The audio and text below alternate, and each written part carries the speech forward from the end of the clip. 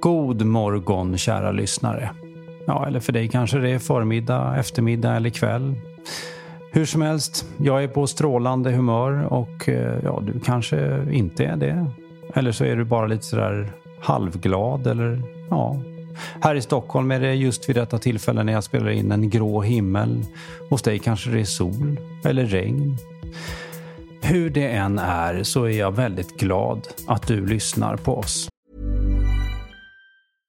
Quality sleep is essential. That's why the Sleep Number Smart Bed is designed for your ever-evolving sleep needs. Need a bed that's firmer or softer on either side? Helps you sleep at a comfortable temperature? Sleep Number Smart Beds let you individualize your comfort, so you sleep better together. JD Power ranks Sleep Number #1 in customer satisfaction with mattresses purchased in-store. And now save 40% on the Sleep Number Limited Edition Smart Bed for a limited time. For JD Power 2023 award information, visit jdpower.com/awards. Only at Sleep Number stores or sleepnumber.com.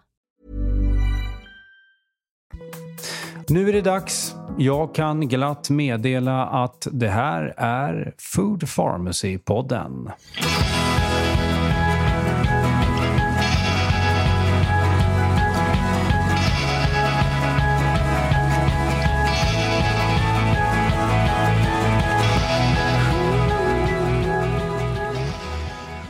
Hej Mia! Hej!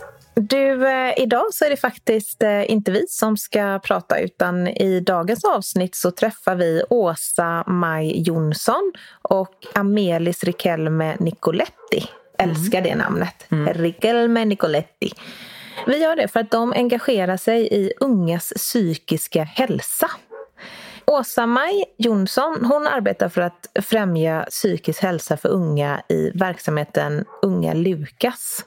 Det drivs av en ideell organisation som heter Sankt Lukas. Och Sankt Lukas har professionella psykoterapimottagningar över faktiskt hela landet. Och får dessutom nationellt stöd för att hjälpa unga via nätet. Unga Lukas erbjuder då stöd till unga som känner att de av olika orsaker behöver prata om känslorna, livet, är stressade eller nedstämda.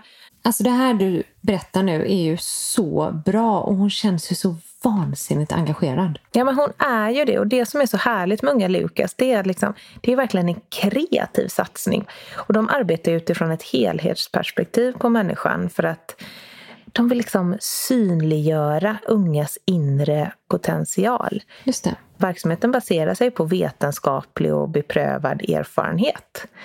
Och faktiskt de senaste 2 åren har Åsa-Maj utvecklat verksamheten med stöd av Folkhälsomyndigheten. Och nu, mot bakgrund av corona, så har Unga Lukas precis lanserat en kampanj som har hashtaggen Skapa närhet. Och där bjuder de in unga vuxna som är mellan 16 och 25 år att dela sina känslor, sin längtan och sina drömmar genom sitt eget kreativa uttryck.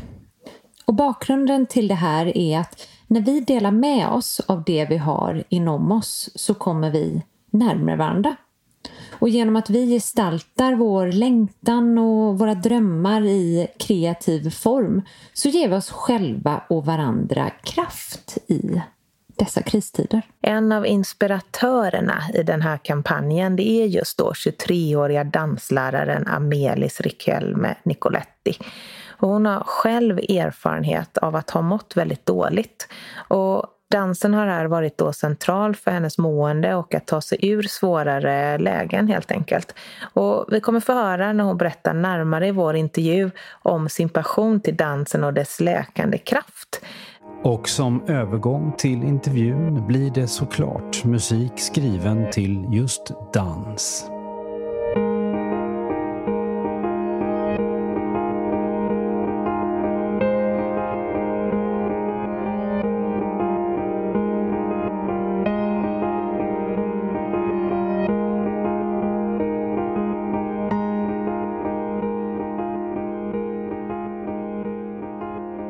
Nu sitter jag här med 2 kvinnor i studion som jag tänkte hälsa välkommen till. Amelis Riquelme Nicoletti och Åsa-Maj Jonsson. Välkomna. Tack. Vi måste ju börja med ditt efternamn. Det låter ju så härligt. Berätta, var kommer det ifrån? Jag har kubansk påbrå och italiensk påbrå. Från min mamma kubansk och min pappa italiensk. Men jag är född i Sverige och har bott här nästan 13 år. Och har jag bott också i 11 år i Italien. Wow. Då är det en lucka där liksom. Så jag bodde här tills jag var 6 år gammal. Och sen bodde jag 11 år i Italien. Kom tillbaka när jag var 17 år. Och nu är jag 23 år gammal. Oh, wow. Du är en världsmedborgare då, kan man säga. Absolut, 100%. Jag pratar också 6 språk. Oj. Jag är på väg att lära mig mitt 7:e. Så jag gillar verkligen att känna att jag kan kommunicera med olika människor och så vidare. Jag hade också velat kunna 7 språk. Vad fantastiskt. Men du, Riquelme, det är alltså spanskt? Riquelme kubansk, ja. Ja, kubanskt.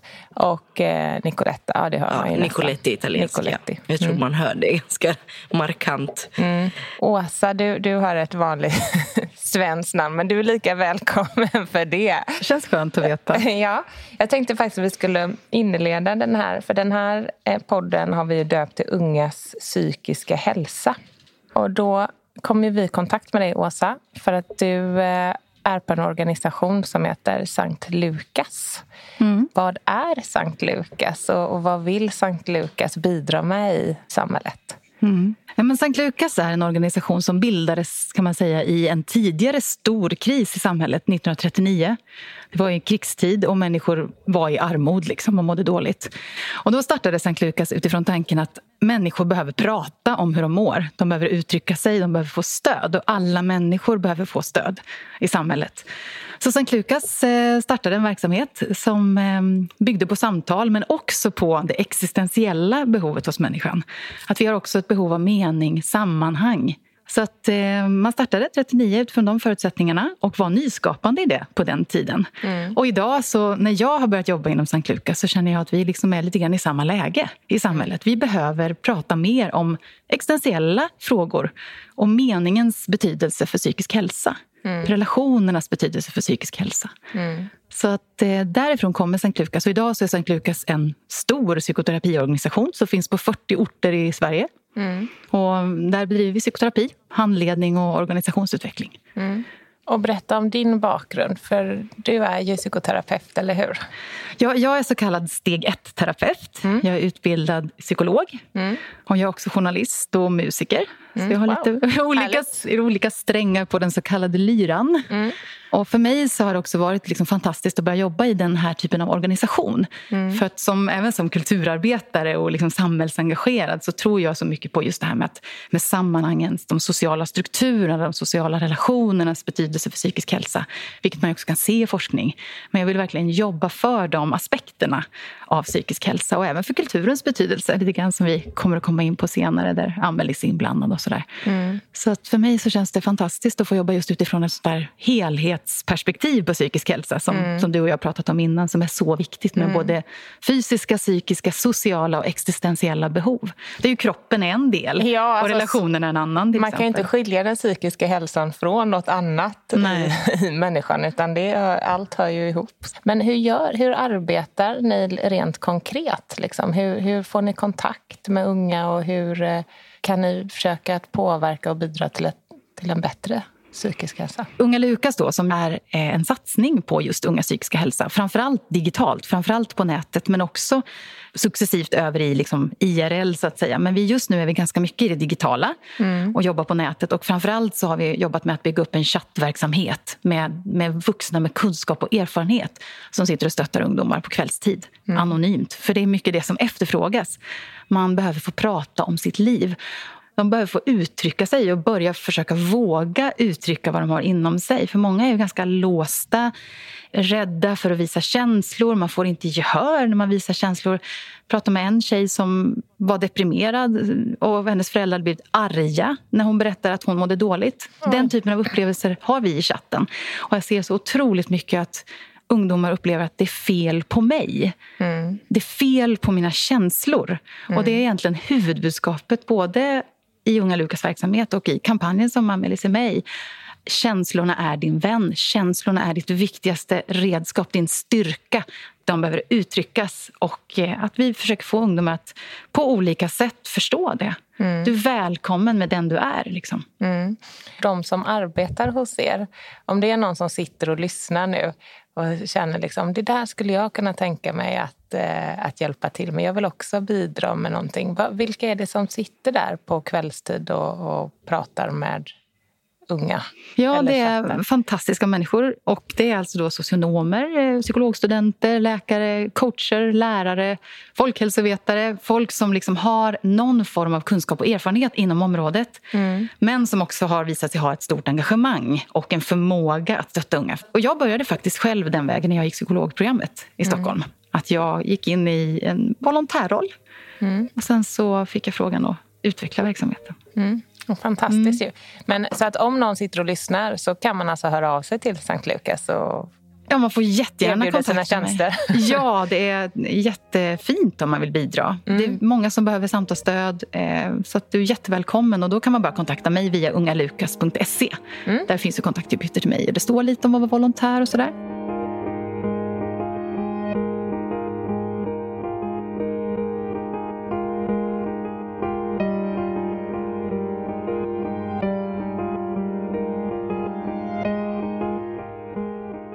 Amelis, jag tänkte lite på det här med att man inte får visa sina känslor. Du då som har bott runt i många delar av världen och faktiskt kommer kanske från kulturer där man visar känslor och uttrycker det man känner. Vi i Sverige är ju väldigt hämmade kanske i jämförelse med många andra folkslag. Vad tänker du om det, Åsa säger? Ser du någon skillnad i Sverige och på Kuba till exempel? Ja och nej. Både och. Alltså jag tror att nu pratar jag bara utifrån min upplevelse självklart, att det är oftast på typ om vi tänker Kuba och Italien där som sagt det är väldigt varma kulturer där det visas oftast de bra känslorna, så de är väldigt så här, framåt och man är mycket och liksom ja, men man vill visa hela den här värmen och så, men sen när vi kommer till ja, men att vara ledsen eller lite svårare känslor som upplevs av samhället så har det oftast blivit att de ska man förtränga. Så jag har ju vuxit upp, mina föräldrar också så här väldigt, de har varit väldigt stöttande och väldigt så här, ja, men förståeliga av mig. Men jag ser ett mönster även i dem som har då kommit in i mig som jag försöker krossa på något sätt. Just det här med att gråta inte är acceptabelt då. Alltså att det behövs inte. Utan man ska gråta bara när det verkligen är något stort. På något sätt har jag ju lärt mig att man ska gråta bara när det är rätt tid. Och när är det rätt tid liksom? Alltså det var ju svårt att förstå. Men om jag känner att jag vill gråta, det är väl rätt tid. Alltså typ, så har jag alltid tänkt. Men nu på senare tiden, liksom, kanske de senaste 3 åren, så har jag börjat observera de här beteenden liksom, som finns och har märkt då att så här, ja, men det kan vara en sån enkel grej att det finns i båda kulturerna att man typ kommenterar om folks utseende. Alltså mina familjer har kommenterat typ, ja men ska du kanske inte gå ner i vikt eller ska du gå upp i vikt eller ska du göra så och så. Alltså att det blir väldigt så här mycket. Man kommer in i någons identitet och säger vad man tror och tror att det är en sanning på något sätt. Och sen kan inte ta reaktionen heller. Så det är som att säga, jag tycker det här är ju sanning och du ska bara ta det, men var inte ledsen för det. Det är bara sanningen. Man står liksom på en vägg och bara, nu kan inte jag varken svara på det här. För att om jag svarar då blir jag konstig eller då blir jag crazy liksom.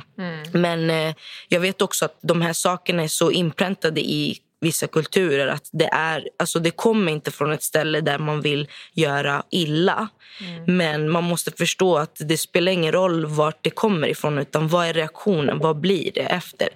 Det jobbar jag mycket liksom med också med mina föräldrar och så småningom kanske med familjer som lever i antingen Italien eller på Kuba och så att försöka lite i taget så här, stryka under så här, men det här är ju lite över gränsen för just mig och jag vet att ni ska försöka tänka på att det här, jag gillar inte den här kommentaren, det här hjälper inte mig, utan det här är bara något som stoppar mig eller som får mig känna mig dålig. Och sen om jag nu uttrycker den känslan också känna att jag måste förtränga det, då blir det bara liksom en boll av känslor som bara exploderar liksom. Det finns bra sidor med just då Sverige. som är det här att man pratar om dessa ämnen. För typ vissa ämnen har jag aldrig hört talas om, typ sexism och liksom bara så här, men feminism och alla de här grejerna hade jag typ inte hört talas om. Sen var jag väldigt mycket yngre då när jag bodde där. Men ändå så tycker jag så här, nu när jag flyttade hit, då fick jag ju höra om massa olika saker som man faktiskt pratar om. Och jag tycker att prata om det är första steget till att det sker en förändring. För att annars händer ju ingenting. Liksom. Så det som har varit en blessing för mig i alla fall har varit att få båda liksom sidorna. För att då fick jag verkligen en förståelse för mycket saker som jag nu går in på. För att nu det är mycket så här funderingar i mitt huvud. Liksom, men hur kan vi göra kring det där? Varför finns det här i samhället? Och varför finns det alltid mönster? Det är ju mönster som görs om och om igen på olika sätt. Och hur kan vi ta bort dessa mönster och göra nya som funkar för alla? Jag tänkte på det du sa med när du berättade om hur det kan kännas när ens föräldrar, jag kan känna igen mig det även om jag är 42 nu, men när man går in i vuxenlivet och ens föräldrar har fortfarande behandlat dig som barn eller tror att de vet hur du ska leva och har förväntningar på det och sådär. Hur otroligt frustrerande det kan vara, och det tror jag att kan vara någonting som alla unga känner igen sig i. Men det du sa där med att stå upp för sig själv, i mitt fall så tog det mig mellan 35 och 40 år att förstå att jag kan stå upp för mig själv på ett väldigt lugnt och fredligt sätt. Och det kanske också är en kulturgrej, men i Sverige kan det ta rätt lång tid innan man säger ifrån. Eller liksom säger, nej men jag känner så här, och att man är rädd för att det ska bli en konflikt om man har olika meningar. Och då tänker jag att det är så bra med en organisation som Sankt Lukas, där man kanske behöver berätta för någon annan. Inte liksom, ibland kan det vara svårast att prata med dem som är närmast familjen eller de närmsta vännerna. Man kanske behöver berätta för någon som bara sitter tyst och lyssnar och inte kommer med sin egen liksom, infallsvinkel. Och det känner jag att kan vi liksom skapa ett klimat där folk får uttrycka sina tankar och känslor och kan uttrycka det. För det är ju inte helt lätt att göra det på ett sätt utan att det för den sakens skull måste bli en stor konflikt av det. Absolut. Eller hur? Det håller jag 100% med om. Alltså det är ju jätteviktigt att det finns dessa ställen liksom, och att man förstår att man själv kan vara den personen som hjälper någon annan. Alltså jag som danslärare har ju försökt trots att jag har mina timmar där jag ska lära ut dans och kultur och allt sånt, ändå försöker slinka in det här att jag finns som stöd för annat, och att jag pratar om olika saker så att eleverna då förstår att det här är inte konstigt, det här är inte något som bara ni känner, det här har jag gått igenom eller går igenom, vi är tillsammans i det här, och att det finns sätt att komma ur olika situationer som känns trånga, eller vad man ska säga. Men sen vad det gäller just det, jag personligen vill ju också jobba med att men i mitt fall då prata med mina föräldrar och försöka lära dem också att jag kan lära dem någonting. Och att jag kanske kritiserar någonting behöver inte betyda att hela ni är ju dåliga föräldrar. För det kan jag tycka att ibland kan det komma ut som en så här, okej, men jag vill gärna att det här beteendet förändras. Jag vill gärna att det här kanske att vi tänker lite mer på hur ni uttrycker er. Att det kan bli en sån stor grej som att det blir liksom så här, hela ens identitet som förälder blir ifrågasatt. Men det behöver bara betyda liksom, men just det här skulle jag jättegärna. Men där kommer in det här kommunikationen också. Att man lär sig kommunicera. Däremot vet jag också att det beror på väldigt mycket på både föräldrarna och vad man själv har för, vad man har för relation tillsammans. Jag vet att så här, det är väldigt olika, så vi kan inte dra alla över en kam. Det kan vara svårare eller lättare för andra. Jag har relativt lätt, kan man ju säga, för att jag har alltid haft väldigt bra relation med mina föräldrar, även om vi kanske i vissa punkter liksom slår emot, eller vad man ska säga. Det du pratar om där är ju kommunikation igen.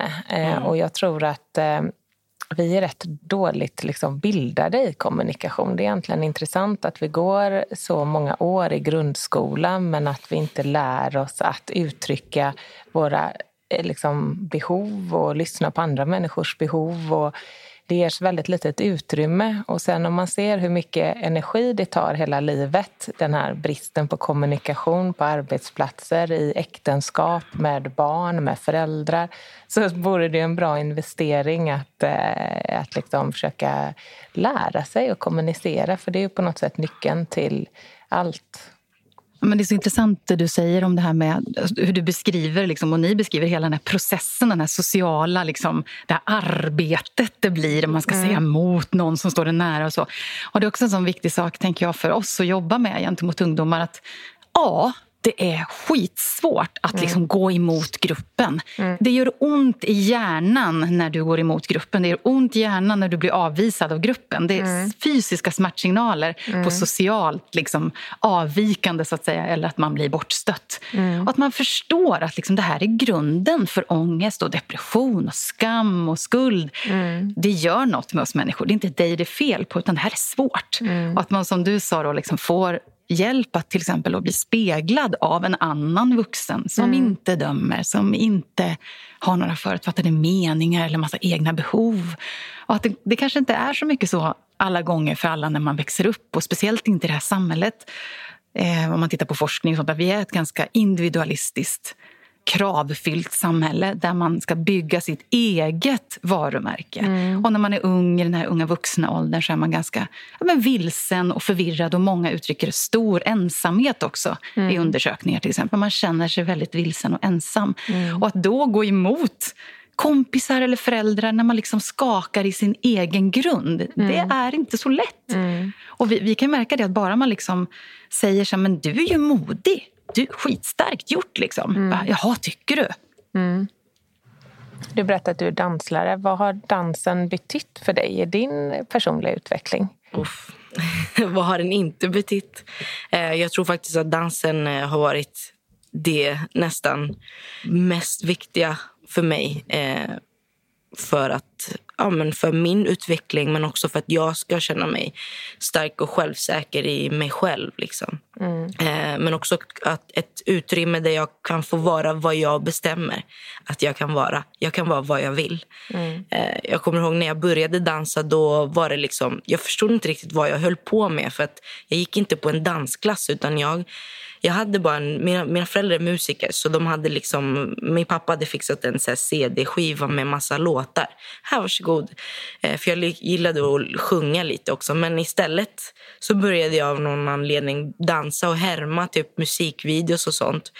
Men sen det började utvecklas till att jag började ha så här rött läppstift, det var det enda jag hade då liksom, och bara så här klä på mig, och sen föreställde jag mig att jag hade liksom en hel så här, stor publik framför, och att men nu ska jag liksom framföra någonting. Och sen kunde det vara jätteolika, så här, beroende på låt så valde jag ibland, för jag har en grej också att jag gillar att så här, hitta på scenarios i mitt huvud, och ibland är de lite läskiga liksom, så här, det kan vara verkligen så här, men nu är det min begravning, eller nu har mitt barn fött, alltså så här, så man kanske tänker sig, men gud, vad är det här liksom? Men jag har bara så här embrace dem och bara, men okej, det här är bara fantasier som kommer upp. Men istället, jag tänkte säga det, är det så konstigt? Jag tror att alla människor har det, men det är någonting som man inte liksom vågar prata om eller dela, apropå kommunikation, att våga någon en berätta, så kanske andra säger, men jag har också konstiga tankar, och då var de ju inte så konstiga längre. Nej, helt rätt. Då har jag liksom fokuserat, okej, men hur skulle det kännas? Och vem vet, det kan man inte veta kanske liksom så, för tills det händer. Men jag började föreställa mig hur det skulle kännas i olika scenarios nu. Det här var bara exempel. Och sen så bara försöka förmedla dem på liksom genom dansen. Och bara det kändes så befriande på något sätt. Och jag kommer ihåg att det blev en obsession till slut efter lunch, efter lunch och efter middag, och mitt emellan där så gick jag alltid och sprang in i rummet. Så mina föräldrar och min farmor då, där jag bodde i Italien, de visste vart de skulle hitta mig i farmors rum liksom. liksom i lilla spegeln som var, man kunde bara se huvudet, men det var tillräckligt för mig för att jag kände verkligen det exploderar i min kropp, den här passionen. Det tog mig kanske, för jag höll på med karate när jag började dansa, så jag började dansa bara hemma, men efter typ kanske 1,5 år, då var det så här, jag slutade med karate och sa till mamma, jag vill börja dansa. Då trodde hon att det skulle vara en sån här grej som jag börjar och avslutar som allt annat. Men nu har det gått 13 år nästan, 12 år, så wow. Jag har inte slutat. Det är fantastiskt. Som jag sa, jag tror jag sa till dig, Åsa, att för mig är dans som en bästa kompis. Liksom. Som jag vet att oavsett vad jag går igenom, den är med mig. Hon är med mig hela tiden och kommer inte försvinna. Nej. Kommer inte ta sig någonstans och kommer inte säga att hon är trött på mig. Alltså, det finns inget sånt, utan hon kommer alltid vara där och vi kommer alltid ha en speciell relation. Och det är så jag ser det. Fint.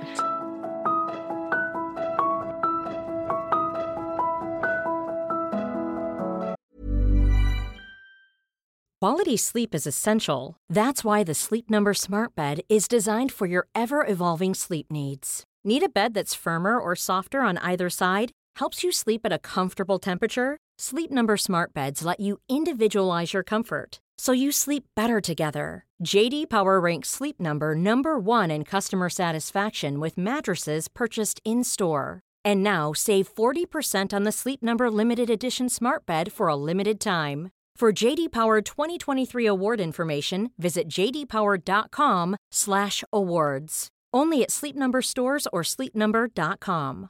Hey, it's Paige DeSorbo from Giggly Squad. High quality fashion without the price tag. Say hello to Quince. I'm snagging high-end essentials like cozy cashmere sweaters, sleek leather jackets, fine jewelry, and so much more. With Quince being 50 to 80% less than similar brands.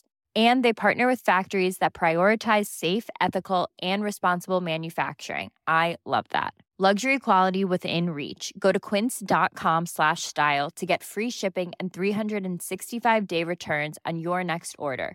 Quince.com/style.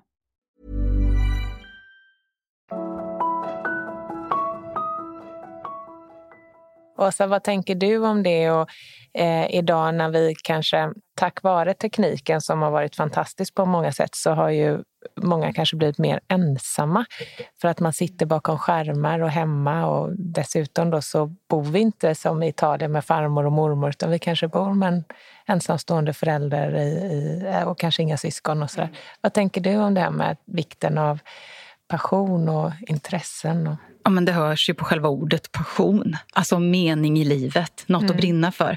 Om man tar meningsforskning så är liksom tillhörighet och upplevelse av sammanhang, det är liksom kärnan i mening. Och det där är det du beskriver. Du har en bästa kompis, du har en tillhörighet i dansen. Och om man inte har det då, jag tänker det kanske är väldigt många unga som känner så här att de hör det. Jag blir avundsjuk när jag hör din liksom passion till dansen. Tänk att det måste finnas så många som känner att vad är min mening? Som inte vet vad de vill jobba med eller vad de vill liksom göra med sina liv. Vad börjar man då? Ja, men det där är intressant, för det är också en del av det som man kan se om man ser gymnasieungdomar har man tittat på med liksom koppling mellan psykisk ohälsa som man kallar det. Så finns det ofta att man inte upplever att man är rädd för hur ska jag klara mig i framtiden, vad är meningen med mitt, så att säga, och de frågorna. Och det är ju det vi försöker liksom, att man ska titta på, man ska våga prata, man ska våga stötta ungdomar i de aspekterna av det hela.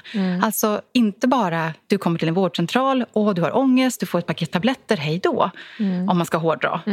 Utan att så här, utforska mening, utforska vad händer i dina relationer, vad är viktigt för dig i ditt liv, men sen också att verkligen ha hitta en trygg relation eller en trygg person där man kan få prata om sig själv och sina känslor. Och det ser ju vi till exempel på Sankt Lukas, att i samhället generellt så måste man liksom bygga ut mer av möjligheter för inte minst unga vuxna att få prata om sina liv.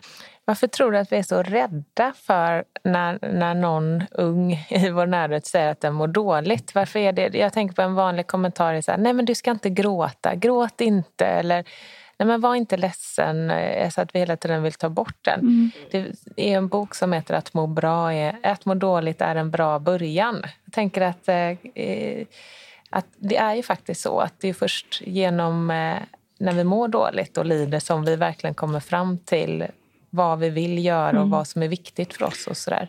Hur kan vi ändra synen på det? Det är verkligen sant som du säger att vi lever i en individualistisk tid. Vi lever i en tid där det premieras att inte visa så att säga, sig svag som man kallar det. Och det är ju någonting som måste börja med att föregångare gör annorlunda, som du, Amelis, till exempel, som vågar visa dina känslor i dansen, som vågar sticka ut, som vidgar den här boxen för vad som är normalt och när man är okej, så att man överhuvudtaget vågar börja söka hjälp när man mår dåligt till exempel, istället för att bara liksom gömma sig, stänga in sig, stanna borta från allting, försvinna.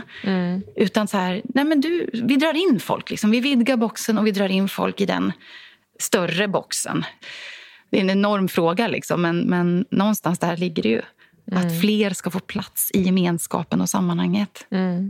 Vad tycker du, Amelie? Ibland kan man hitta någonting och allt behöver inte handla om att man är bäst på någonting. Nej. Alltså, jag vet, det är väl lika härligt att dansa även om man är värdelös. Alltså jag tror att vi lägger så mycket labels på saker och ting och att man ger utrymme till folk och unga då till exempel att göra saker bara när de är bäst på det.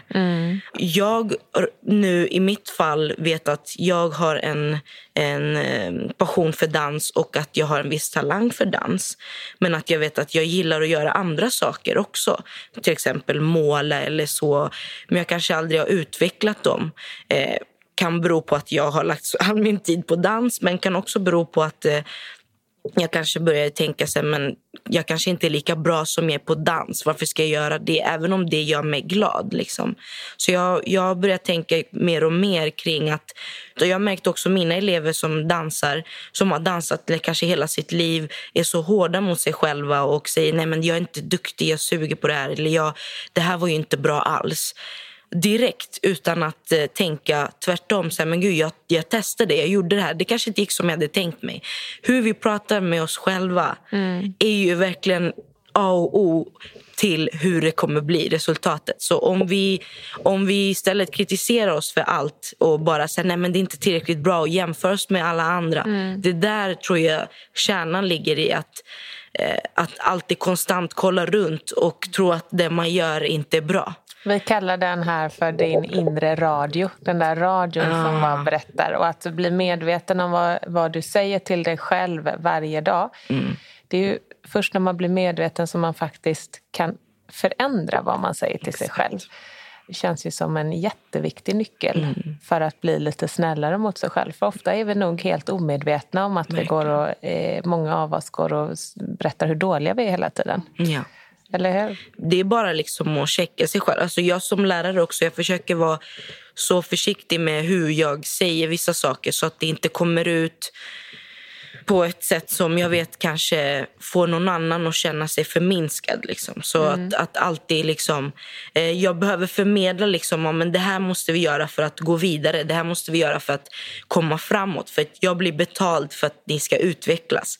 Men att utvecklas kan ju inte ske om vi bara tänker liksom att men jag måste göra det nu och nu måste det ske och jag måste bli som den där personen, utan vi måste bli som oss själva, men vi måste bara låta oss blomstra fram liksom. Men där tycker jag att vi lärare har en väldigt stor liksom påverkan på eleverna i hur de pratar med sig själva.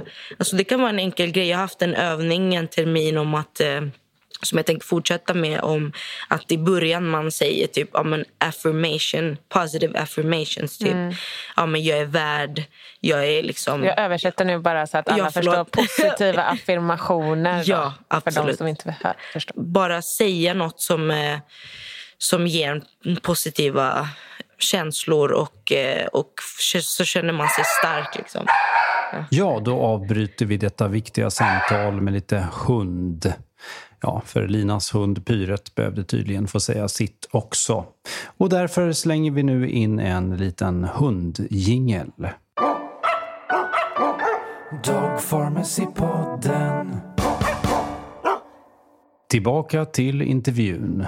Och då har jag märkt också att det blir ju i början kanske det känns lite liksom... Alltså första gången jag gjorde den övningen, då var mina elever lite så här, men vad ska vi göra? Ska vi göra lite så här, nej men jag ska inte göra det där liksom. För man tyckte att det kändes så här lite löjligt. Lite löjligt, ja. Men ändå så här, man kände att efter ett tag, desto flera gånger vi gjorde det, desto mer självklart blev det.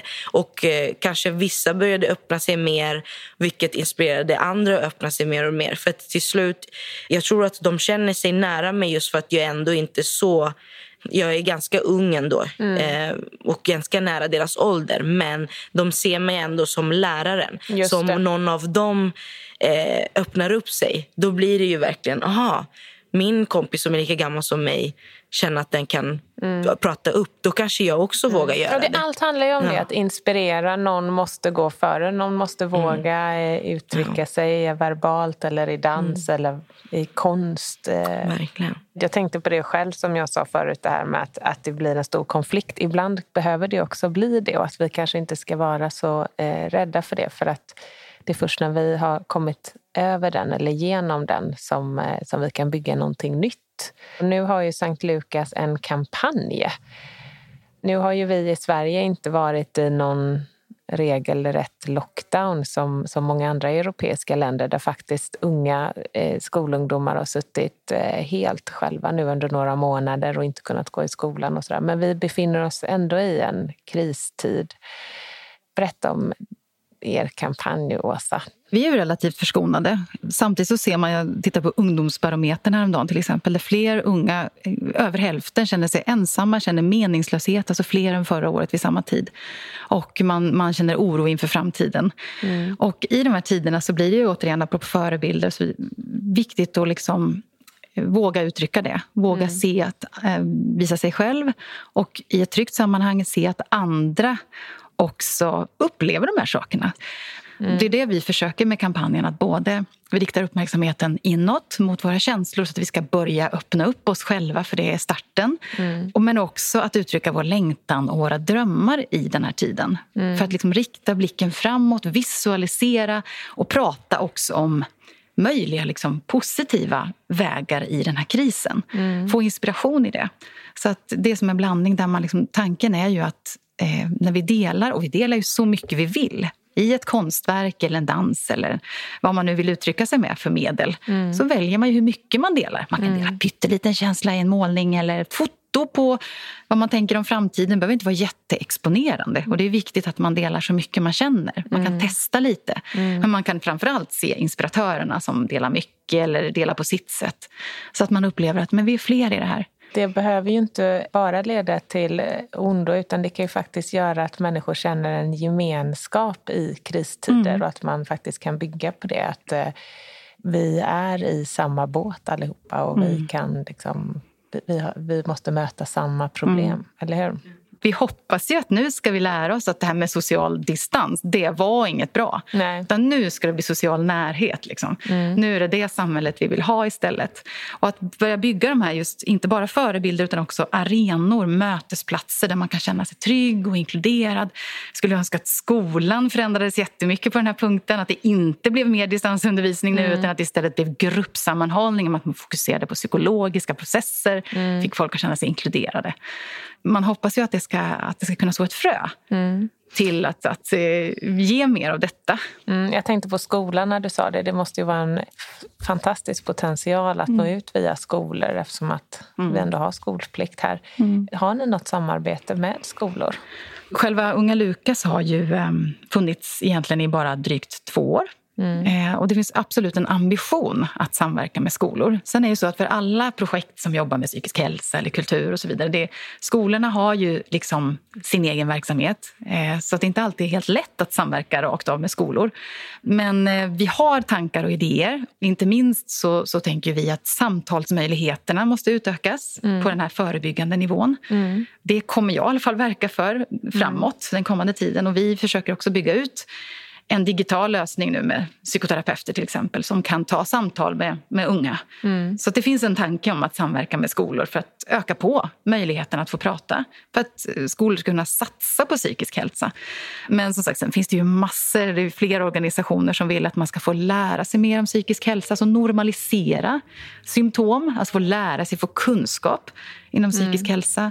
Vi jobbar också till exempel med att handleda personal Så där ser ju jag rent för vår del en potentiell utveckling att man både kan stötta personal som då blir vuxenförebilderna, att man är trygg i det, men också stötta unga att utforska sina egna liv. Liksom. Så det finns mycket att göra.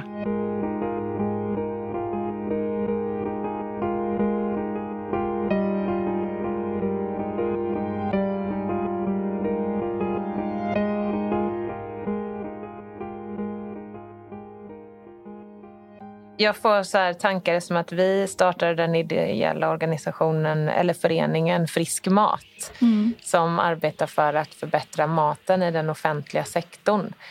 Att bli mer stödjande och att äta mat som stärker oss istället för mat som inte stärker oss. Och jag tänker att det skulle vara jättespännande att se. Där finns ju många eldsjälar inom det offentliga. Det skulle vara intressant att se om vi även skulle kunna bygga på psykisk hälsa där. I och med att det hänger ihop som vi sa med helhetssynen med hälsa och kosten är ju jätteviktig och det står ju ni för, liksom, den stora kunskapen. Och som du sa, det vill man ju verkligen poängtera också att det är många i skolans värld som jobbar med ungdomar som är kuratorer eller psykologer eller lärare liksom, som ser det här behovet också. Som inte vill något heller än att kunna prata med ungdomarna men kanske inte hinner det. Nej, men precis. Så att det är ju där man vill bygga på kapaciteten att samhället ska prioritera de här frågorna. Så det finns ju många som gör ett fantastiskt jobb där ute. Liksom. Jag tänker även sjukvården där man också ser men man inte har så mycket tid. Och där faktiskt det finns många unga som skulle kunna må bra av att ha någon att tala med. Verkligen. Det som också skulle vara revolutionerande tror jag är att vuxna ser också deras roll i om vi lär oss att jobba på oss själva också så att inte vi ser oss som en slutprodukt utan vi har möjligheter att utvecklas och så förstå viktigt. Och våra känslor, för det handlar ju inte bara om unga. Om vi ska vara ett stöd för andra måste vi förstå våra känslor. Annars kommer det ju bara bli en spiral liksom. Vi lämnar över det vi själva inte har lärt oss till de unga. Och så blir det bara så generation till generation utan vi måste och stoppa liksom den här maskinen som bara går fram med samma mönster. Om vi alla känner att vi är ansvariga för att det samhället ska liksom lyftas och bli bättre och bättre och bättre, för det är det vi människor är här för. Vi vill utvecklas. Men då måste vi också se utveckling inte bara i det materiella men också i oss själva. För att det börjar verkligen från en själv. Det kan spridas. Så att man inte tänker att men vad ska jag göra?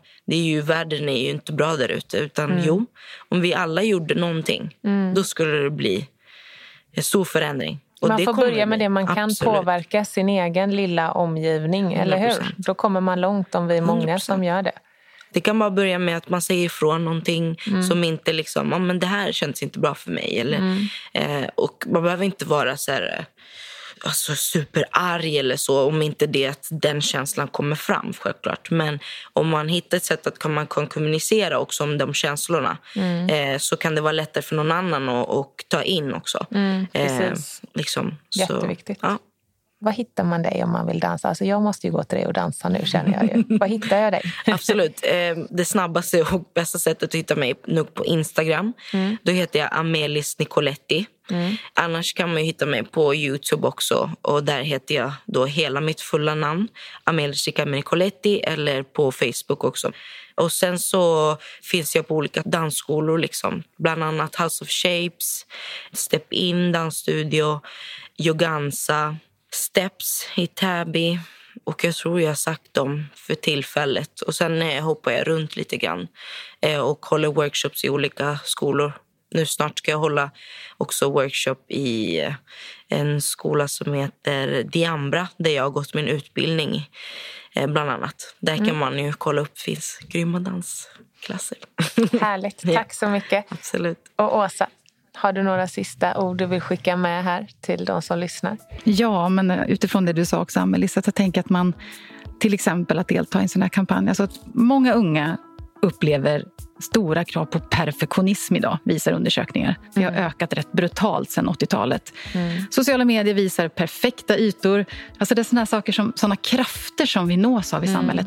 Men om man då väljer att till exempel i det lilla vara med i till exempel vår kampanj eller på andra sätt som du sa, väljer att våga. Att man ska känna sig själv som att jag lägger ut den här halvdana bilden eller liksom, att man känner sig som en förebild. Att man känner att jag är modig, jag hjälper andra. För när du visar vem du är på riktigt, då öppnar du dörren för andra att göra samma sak. Du är inte ful, du är en förebild. Och att liksom, vi hjälps åt att försöka vidga återigen den här boxen för hur man ska se ut, hur man ska vara, vad som är snyggt, vad som är bra. Så att man tar med sig det skulle jag vilja skicka med. Att liksom, gör något bara. Skicka in liksom. Ja. Och så kommer du få hjärtan och blommor och cred för det. Det var en bra sammanfattning tycker jag. Tack så jättemycket för att ni kom hit. Så spännande. Tack så mycket. Tack. Tack Amelis Riquelme Nicoletti och Åsa-Maj Jonsson för detta viktiga samtal. Du har lyssnat på Food Pharmacy-podden med Mia Klase och Lina Närtby. Jag heter Sebastian Ring och står för musik med mera. Och Jens Back på Stray Dog Studios står för redigering. Och jag har en sista sak att meddela. Vill du ha mer av Food Pharmacy så finns vi på foodpharmacy.se och på Instagram under namnet food_pharmacy. Tack, hej!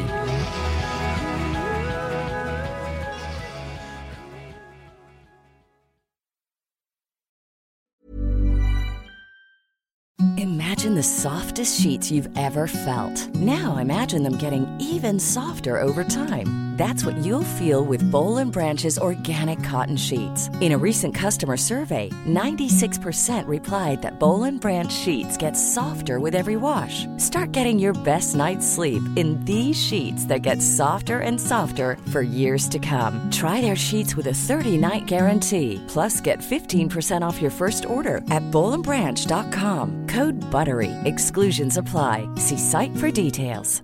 Hey, it's Paige DeSorbo from Giggly Squad. High quality fashion without the price tag. Say hello to Quince. I'm snagging high-end essentials like cozy cashmere sweaters, sleek leather jackets, fine jewelry, and so much more. With Quince being 50 to 80% less than similar brands.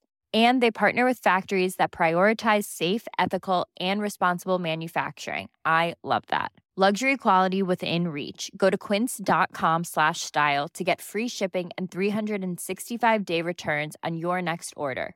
Quince.com/style. Here's a cool fact. A crocodile can't stick out its tongue. Another cool fact, you can get short-term health insurance for a month or just under a year in some states. United Healthcare short-term insurance plans are designed for people who are between jobs, coming off their parents' plan, or turning a side hustle into a full-time gig. Underwritten by Golden Rule Insurance Company, they offer flexible, budget-friendly coverage with access to a nationwide network of doctors and hospitals. Get more cool facts about United Healthcare short-term plans at uh1.com.